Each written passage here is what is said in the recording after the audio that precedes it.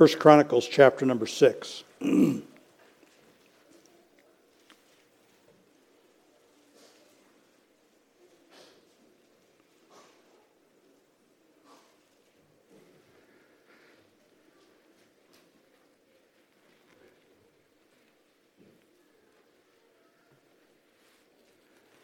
Let's go ahead and stand, and we're going to read the first 30 verses of the chapter together this evening as we stand. We are this evening about 2/3 of the way through the genealogies of this book. First Chronicles chapter 6 and verse number 1. The sons of Levi, Gershon, Kohath, Merari. And the sons of Kohath, Amram, Islar, Hebron, and Uzziel. And the children of Amram, Aaron, and Moses, and Miriam. The sons also of Aaron, Nadab, and Abihu, Eleazar, and Ithamar. Eleazar begat Phinehas, Phinehas begat Abishua, Abishua begat Buki, Buki begat Uzi, Uzi begat Zerahiah, and Zerahiah begat Marioth. Marioth begat Amariah, and Amariah begat Ahitub, and Ahitub begat Zadok, and Zadok begat Ahimaaz. And Ahimaaz begat Azariah, and Azariah begat Johanan. Johanan begat Azariah. He it is that executed the priest's office in the temple that Solomon built in Jerusalem. And Azariah begat Amariah, and Amariah begat Ahitub. And Ahitub begat Zadok, and Zadok begat Shallum. Shallum begat Hilkiah, and Hilkiah begat Azariah. Azariah begat Sariah, and Sariah begat Jehozadak. And Jehozadak went into captivity when the Lord carried away Judah and Jerusalem by the hand of Nebuchadnezzar. The sons of Levi, Gershom, Kohath, and Merari. And these be the names of the sons of Gershom, Libni and Shimei. And the sons of Kohath were Amram and Itzhar and Hebron and Uzziel. The sons of Merari, Mahil and Mushi. And these are the families of the Levites according to their fathers. Of Gershom, Libni his son, Jahath his son, Zimmah his son, Joah his son, Iddo his son, Zerah his son, Jedirai his son. The sons of Kohath, Aminadab his son, Korah his son, Aser his son, Elkanah his son, Ebiasaph his son, and Aser his son. Tahath his son, Uriel his son, Uzziah his son, Shaul his son, and the sons of Elchariah, Amasai and Ahimoth. As for Elkanah, the sons of Elkanah, Zaphi his son, and Nahath his son, Eliab his son, Jeraham his son, Elkanah his son. And the sons of Samuel, the firstborn, Vashni and Abiah. The sons of Merari, Mali, Libni his son, Shimei his son, Uzzah his son, Shimei his son, Haggai his son, Asaiah his son. And we're going to stop there and we will pray. Father, all words of the Bible are your words, and we pray for your Spirit to help us and to keep our mind's attention on the text, to extract that which is appropriate for us. We pray then your blessing. We ask for your help tonight in Jesus' name. Amen. And you may, of course, be seated. Well, this long chapter, and before we leave this evening, we will have read all of its 81 verses, is critical to understanding one of the purposes of the book of Chronicles. I hope by now that we are familiar enough with the general history of Israel to know that they were constituted as a group of God's covenant people under Moses, and that God made a covenant with them that is technically known as the Mosaic covenant, that we call the law, the Ten Commandments, that organized them into a people. I made mention this morning, Isaiah 43:15. God said, I created Israel. I created Israel. It is a people for his name. And the Mosaic covenant was a conditional covenant. It required their faithful obedience to it. And they, of course, had a long history of disobedience to which God responded in a variety of ways. One, he regularly sent them prophets who reminded them of their covenant obligations. And the message of the prophets was almost always the same. I mean, different men in different times, but their message was always the same, which was return to the faithful observance of the commandments.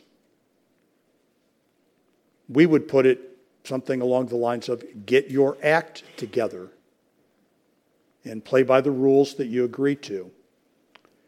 And then God periodically dealt with them severely through things like famines and pestilences. And then God periodically brought enemies upon them. He dealt with them then spiritually. He dealt with them economically. He dealt with them physically. All to no avail. And ultimately then in 586 BC, the Babylonians came and just devastated the place. Took away almost all the people, destroyed almost entirely the lineage of David, tore down the temple, and for 70 years the Israelites lived as truly stateless people. And then finally they were allowed to return to their land under King Cyrus, and they were given the commission to rebuild the temple.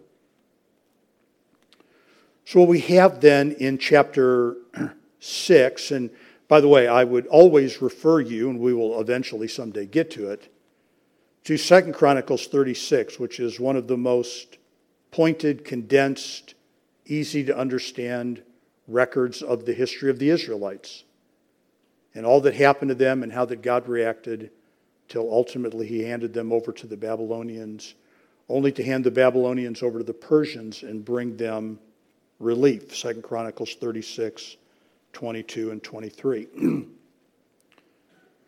So what we have then in chapter 6, you'll notice from the very beginning, what we have are the sons of Levi. So there was Abraham. Abraham begat Isaac. Isaac begat Jacob. Jacob had the 12 sons that became the 12 tribes. Judah became the kingly tribe. And royalty was assigned to Judah. Genesis chapter 49. Now that line is really cut off at the captivity. And in fact, when you read the genealogy of Jesus in Matthew chapter 1, it just takes you up to the Babylonian captivity. And at that point in time, the kingly line is pretty much cut off from human standpoint. Obviously, God knows who's who. But from human standpoint, the Israelites have been scrambling since the Babylonian captivity to know who is assigned to what particular tribe of people. The second most important, or depending upon how you look at it, the first most important line was the tribe of Levi. And the tribe of Levi was assigned the religious service. And although the kingly line and independent rule of Israel goes away after the captivity, and there's not even a hint of independent Israel until 1948, which, by the way, is not the complete fulfillment of every Bible prophecy about the regathering of Israel. But between 586 BC and 1948 AD, Israel had no land that it could claim as its own. It lived in the land of Palestine, but always under a Gentile power. And until May of 1948, when England relinquished its authority over Israel and granted its independence. So when they came back to the land under Cyrus, they did not come back as a group of people under a king, but they did come back as a group of people under mandate to observe the same religious ordinances. There was supposed to be a rebuilding of the temple. This is what men like Nehemiah and Ezra and Haggai and Malachi are dealing with. The reconstruction of the temple and restored temple worship. And so this part of the book is critically important in understanding, from a Jewish standpoint, They remind the Jews, first of all, of the legitimacy of temple worship. Now, we're going to get to just a very brief, some New Testament conclusions and observations, but supposing, folks, that, we just kind of looked at the way a New Testament church is set up. And we go, okay, well, New Testament churches have pastors / elders / bishops, and they have deacons, and they have an assembly, and that just seems to be a cumbersome model. We need to change the way we do things. Do we have the right to do that? Do we have the right to streamline and attempt to make more efficient the structure of a church because we decree that the structure of a church is too difficult, not workable, out of step with the modern world? And although God had destroyed the temple, He had not destroyed the worship through the temple. And so these men, and you have these marks, these notations about where some of these men fit in history. And so they are instrumental in understanding both the legitimacy of temple worship and the proper restoration of temple worship. What is temple worship supposed to look like? And we will not, again, get back into this, but you can read about it in the book of Ezra. When this very, what would be the best word? This very modest temple that could no way mirror the splendor of Solomon's temple was ultimately constructed, and construction began. It brought about great mixed emotions on the part of the people. The old people like me who remembered the Temple of Solomon, they wept because they knew what they were missing. And the young people who had known only 70 years of captivity rejoiced because they had a place to worship. But there was an ongoing, lingering resentment against the greatly downsized worship. Haggai asked the question, "Despisest thou the day of small things?" Despisest thou the day of small things? So the restoration of temple worship, folks, if it doesn't matter to anybody, and I'm not suggesting for a minute that it doesn't matter to you, but it certainly matters to God. And it is the subject matter of the text this evening. And let's just look at it in three large chunks. The first chunk we have already read, verses 1 through 30. And 1 through 30 remind us that God had selected Himself. He had personally selected Himself and preserved a tribe, one tribe whose whole responsibility was worship. And to deal with the structure of it very simply, verses 1 through 15 are the line of priests. And we make then a beeline to Aaron in chapter 6, verse 3. The children of Amram, Aaron. Aaron, of course, is the older brother of Moses. He is the man who is the first priest. Moses and Aaron are both descendants of Levi. That's the tribe to which they belong. And so Exodus 28:1, "Take thou unto thee Aaron thy brother, his sons with them, from among the children of Israel, that he may minister unto me in the priest's office, even Aaron, Nadab, and Abihu, Eleazar, and Ithamar, Aaron's sons." And they're listed here in this part of the text. If we were just trying to deal with this kind of academically, folks, to walk through and place all these people in their names, I would call your attention, I will do it now, to note that Nadab and Abihu are mentioned in this list. They are sons of Aaron. They are legitimate lines of priests. And when you get then to verse number 15, Jozadak went into captivity when the Lord carried away Judah and Jerusalem by the hand of Nebuchadnezzar. So you have here a line of men who are the high priest from the time of Aaron all the way through the time of the captivity. That's what those 15 men represent.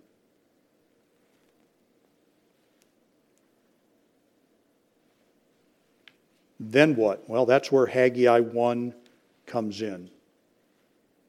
And the rebuilding of the temple. And they came and did the work of the house in Haggai 2 and Zechariah 6.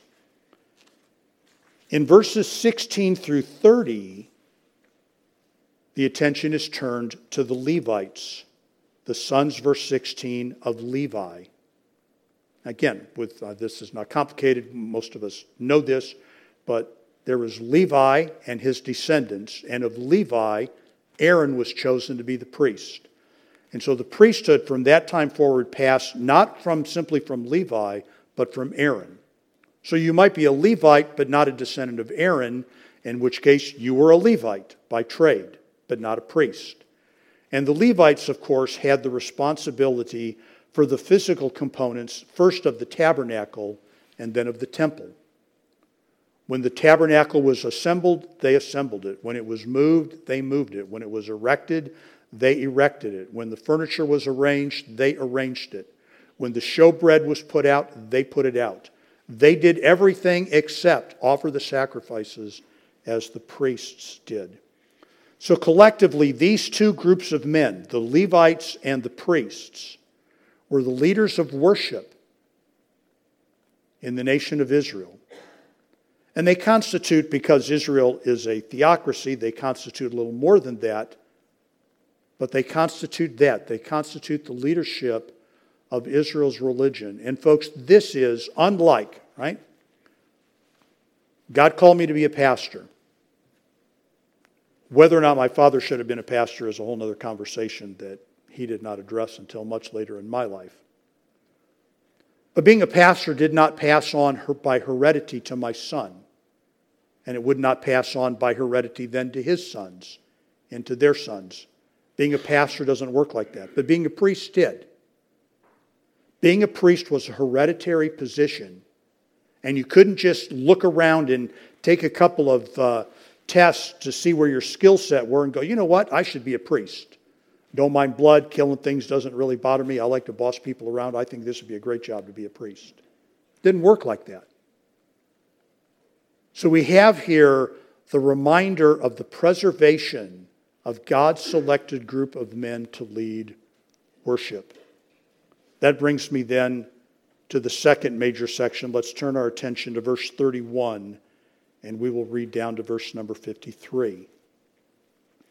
And these are they whom David set over the service of song in the house of the Lord. After that the ark had rest. And they ministered before the dwelling place of the tabernacle of the congregation with singing, until Solomon had built the house of the Lord in Jerusalem. And then they waited on their office according to their order. And these are they that waited with their children, of the sons of the Kohathites, Heman a singer, the son of Joel, the son of Shemuel, the son of Elkanah, the son of Jehoram, the son of Eliel, the son of Toah, the son of Zuph, the son of Elkanah, the son of Mahath, the son of Amasai, the son of Elkanah, the son of Joel, the son of Azariah, the son of Zephaniah, the son of Tahath, the son of Asher, the son of Ebiasaph, the son of Korah, the son of Itzar, the son of Kohath, the son of Levi, the son of Israel, and his brother Asaph, who stood on his right hand, even Asaph, the son of Berechiah, the son of Shimea, the son of Michael, the son of Baaseiah, the son of Malchiah, the son of Ethni, the son of Zerah, the son of Adiah, the son of Ethan, the son of Zimmah, the son of Shimei, the son of Jahath, the son of Gershom, the son of Levi, and their brethren, the sons of Merari, stood on the left hand. Ethan, son of Kishi, the son of Abdi, the son of Malach, the son of Hashabiah, the son of Amaziah, the son of Hilkiah, the son of Amzi, the son of Bani, the son of Shamer, the son of Mali, the son of Mushi, the son of Merari, the son of Levi. Their brethren, also the Levites, were appointed unto all manner of service for the tabernacle of the house of God. But Aaron and his sons offered upon the altar of the burnt offering, and upon the altar and on the altar of incense, and were appointed for all the work of the place most holy, and to make an atonement for Israel according to all that Moses the servant of God had commanded. And these are the sons of Aaron: Eleazar his son, Phinehas his son, Abishua his son, Buki his son, Uzi his son, Zerahiah his son, Marioth his son, Amariah his son, Ahitub his son, Zadok his son, Ahimaaz his son. So God has a program of worship that he instituted. And what you have in verses 31 through 47 is a list of musicians. Now, much later in the book, or maybe not much later, but later in the book of Chronicles, we will get into those musicians. Moses appointed no musicians. Aaron appointed no musicians. But when Solomon constructed the temple, and actually prior to Solomon's construction of the temple, David, as king, made some provision and arrangements for organizing the Levites and for providing music for worship. This should not come as any great surprise to us, since David himself was Israel's greatest musician. I mean, when you take our songbook, folks, it is not uncommon to see Ron Hamilton wrote many songs. Many songs. Keith Gaddy has written many songs. People wrote lots of songs. David wrote lots of songs. They are incorporated in Israel's worship. And in chapter 6 and verse number 32, we are told that they worshiped with singing. They ministered before the Lord in the dwelling place, the tabernacle of the congregation, with singing. And this is just one of the reasons, by the way, that the New Testament church sings. There is no singing in Acts chapter 2, but we are instructed in the books about the church, Ephesians and Colossians, to sing. And those instructions, folks, are not listening to music in your car, which I'm not saying is a bad thing, or singing to yourself in the shower, which may or may not be a bad thing. And it's not putting on Christian music while you're doing chores around the house. Those references to music in the books of Ephesians and Colossians are for us. We sing collectively to the Lord. We minister to the Lord in music, and everybody is supposed to participate in that. Right? I mean, it's rarely a satisfactory answer, but people ask, well, what can I do in the church? Well, here's one thing that is under the inspired record that you can do in church. Sing. We can sing the Lord's music. And so this was the arrangement. So God has a program of worship which He instituted. He has a group of people who would be overseers of worship. Worship was not a democratic process in the Old Testament. It was not something that was arranged according to the style of the age. It was divinely inspired. It was organized by God. Here are the people that I want to do it. And then that is followed up with in verses 31 through 49. Here are the people that will do it, and here is what they will do. Here are the things that they will do. And so I've already mentioned this. In verse number 48, you have the Levites who are appointed to all manner of service. And again, they dealt with the physical components of the tabernacle. Every day there was fresh bread put out, the bread of presence, or what our King James Bible calls the showbread. They put that out. The tabernacle had to be dismantled and moved. David divided the Levites into 24 different units who took turns rotating through their service. And this is where, that continued from the time of David. Zechariah, John the Baptist's father, is doing his 2-week stint of service when the angel appears to him and talks to him about his son. And then in verses 49 through 53, in more detail, are the specific works of the priest. They alone went into the Holy of Holies. They alone brought the blood in. They alone performed the ritual over the scapegoat. And you'll notice, folks, in verses 49 through 53, that Nadab and Abihu are removed from this list. They are mentioned as sons of Aaron in the beginning, but they are removed from this list. And they are removed from this list because of their sin. In Leviticus 10, Nadab and Abihu, sons of Aaron, took either of them his censer, put fire therein, put incense thereon, and offered strange fire before the Lord, which he commanded them not. And there went out fire from the Lord and devoured them, and they died before the Lord. And I would just suggest to you folks that you don't go looking for some weird type of fire. Right? It is not the weirdness of the fire that is under the consideration there. It is not the strangeness of the fire. What made the fire strange was this. God didn't tell him to do it. God hadn't told him to do it. That's all it took to make it strange fire. That's all that it took to incite the anger of the Lord against these men, who quite possibly, and this is a subject for another thing, but I'm going to mention it to you. You can look at the text on your own. Immediately following that in Leviticus 10, God takes up the issue of drunken priests. And it is entirely possible that that argument flows out of the fact that Nadab and Abihu were probably drunk when they went in there and offered this fire. And they got in trouble with the Lord. In contrast with that, and again, if we were just trying to deal with this a little more academically, I would call your attention to the man by the name of Zadok, who is noted for his incredible faithfulness. Nadab and Abihu offer strange fire and God kills them. Zadok is mentioned significantly in Exodus 40, in Exodus 44, and in Exodus 48. When God reinstitutes the temple, which you know is a whole nother can of worms to us. Right? What do we do with Ezekiel's temple in Ezekiel 40 through 48, and where does it fit, and what does it look like? But there is the ministry of Zadok. Because he was faithful to the Lord in his days, he is found again. So 3 large segments in Chronicles. 1, God has a group of people that he assigns responsibility for worship. Secondly, he organizes the type of worship that they will do. So it's not like I pick the guys and then you guys figure it out. It is I pick the guys and here's what I want the guys to do, which brings us then to the third large section, which is verse 54 down through the end. Now these are their dwelling places through their castles in their coasts of the sons of Aaron, of the family of the Kohathites, for theirs was the lot. And they gave them Hebron in the land of Judah, and the suburbs thereof round about it. But the fields of the city and the villages thereof gave they to Caleb the son of Jephunneh.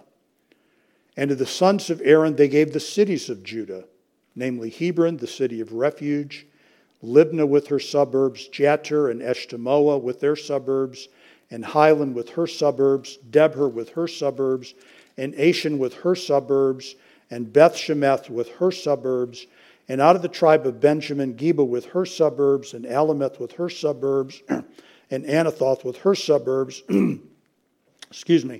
and their cities throughout the families were 13 cities. And under the sons of Kohath, which were left to the family of that tribe, were cities given out of the half-tribe, namely out of the half-tribe of Manasseh, by lot, 10 cities. And the sons of Gershom throughout their families of the tribe of Issachar, and out of the tribe of Asher, and out of the tribe of Naphtali, and out of the tribe of Manasseh in Bashan, 13 cities.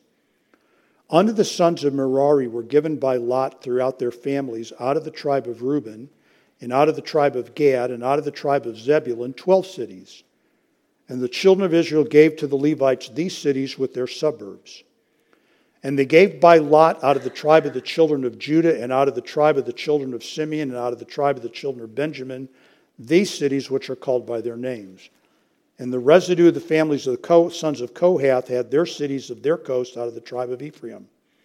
And they gave unto them of the cities of refuge, Shechem and Mount Ephraim with her suburbs. They gave also Gezer with her suburbs, and Jokmeam with her suburbs, and Beth-lehoron with her suburbs, and Aijalon with her suburbs, and Gath-rimmon with her suburbs, and out of the half-tribe of Manasseh, Honor with her suburbs, and Bilam with her suburbs, for the family of the remnant of the sons of Kohath.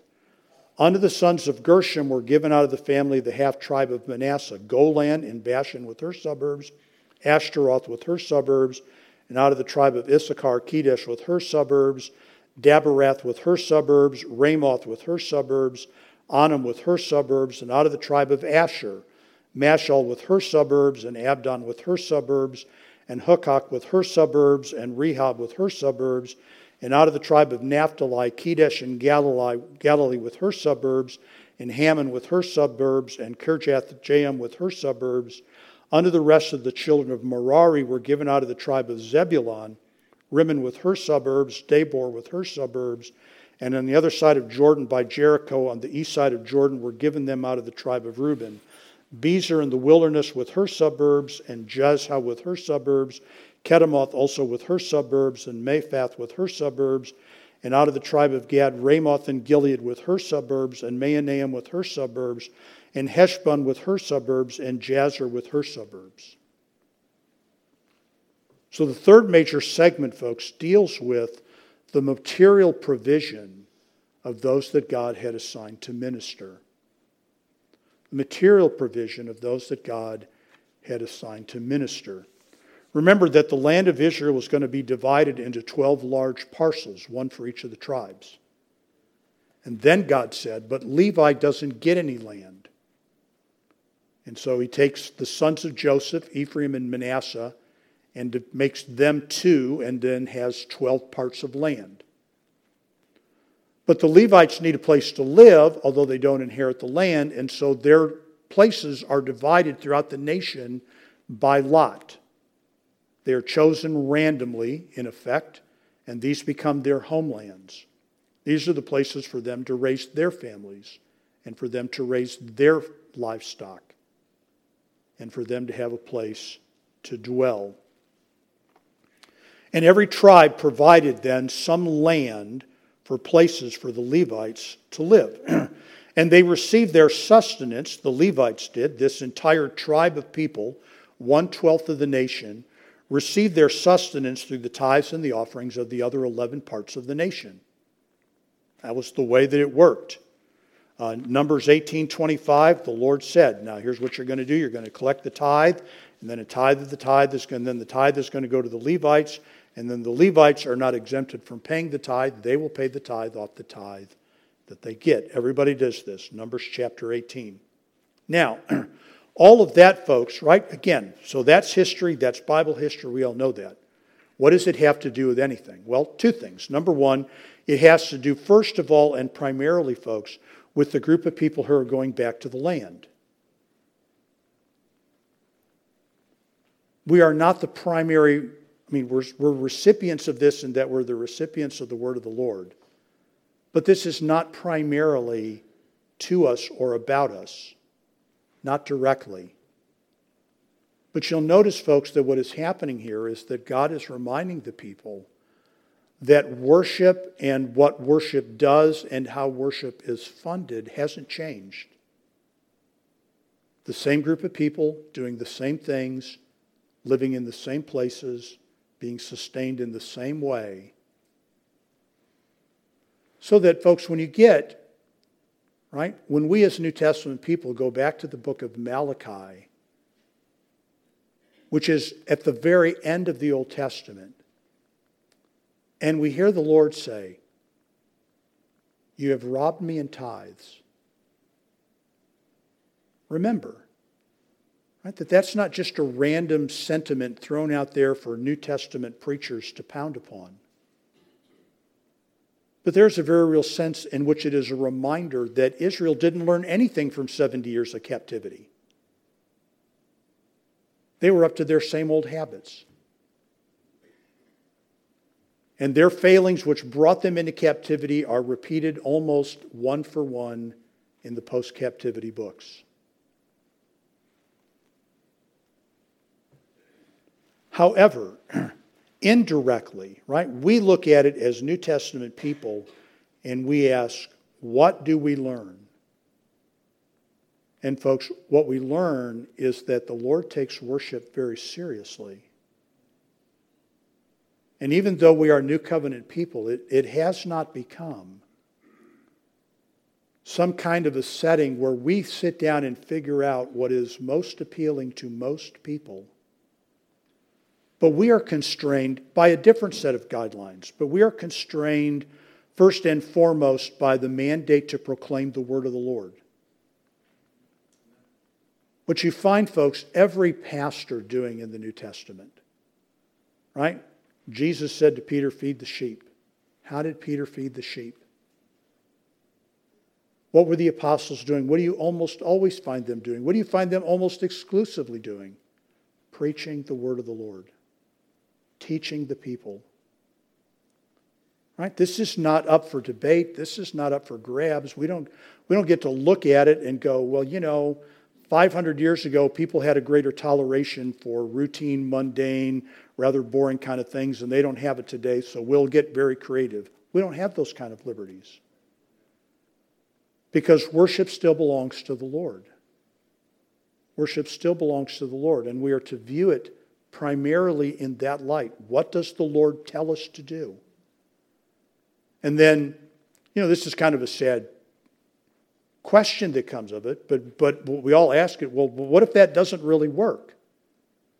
Well, what if it doesn't really work? What if it doesn't really work? And the other thing that I add, and by the way, the answer to that, folks, is then it doesn't work. Define what you mean by working, and then we can go from there. But the other thing I would point out, folks, is that Israel never really fully abandoned the mechanics of their worship. They just did it indifferently and half-heartedly, without zeal and passion. And oftentimes their worship is characterized by that. Did they bring sacrifices? Yes. But they didn't bring the sacrifices, right? The sacrifice that God demanded was, go out to your flock and find the best animal that you have. That's the one that belongs to me. They went out to their flock and found the one that looked like it might be dead by sunset, and that's the one they gave to God. They brought the lame. They brought the sick. They brought the diseased. They kept up the mechanics, but their heart wasn't in it. They didn't have obedience. And that's the other point of this, folks. We never want to presume that we have nailed down all that is acceptable to God in worship simply because we are insistent upon retaining a conservative dimension to worship. We must worship with the heart. Let's pray. Father, may we worship you truthfully in spirit and in truth. The truth of your word and the power and the energy of your spirit, and your spirit bearing witness to our spirit that we are your children. And may our primary preoccupation with our worship not be its impact upon people, but its pleasure to you.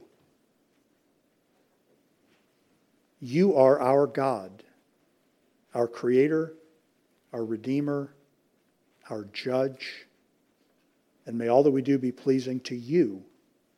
And we ask this in Christ's name. Amen.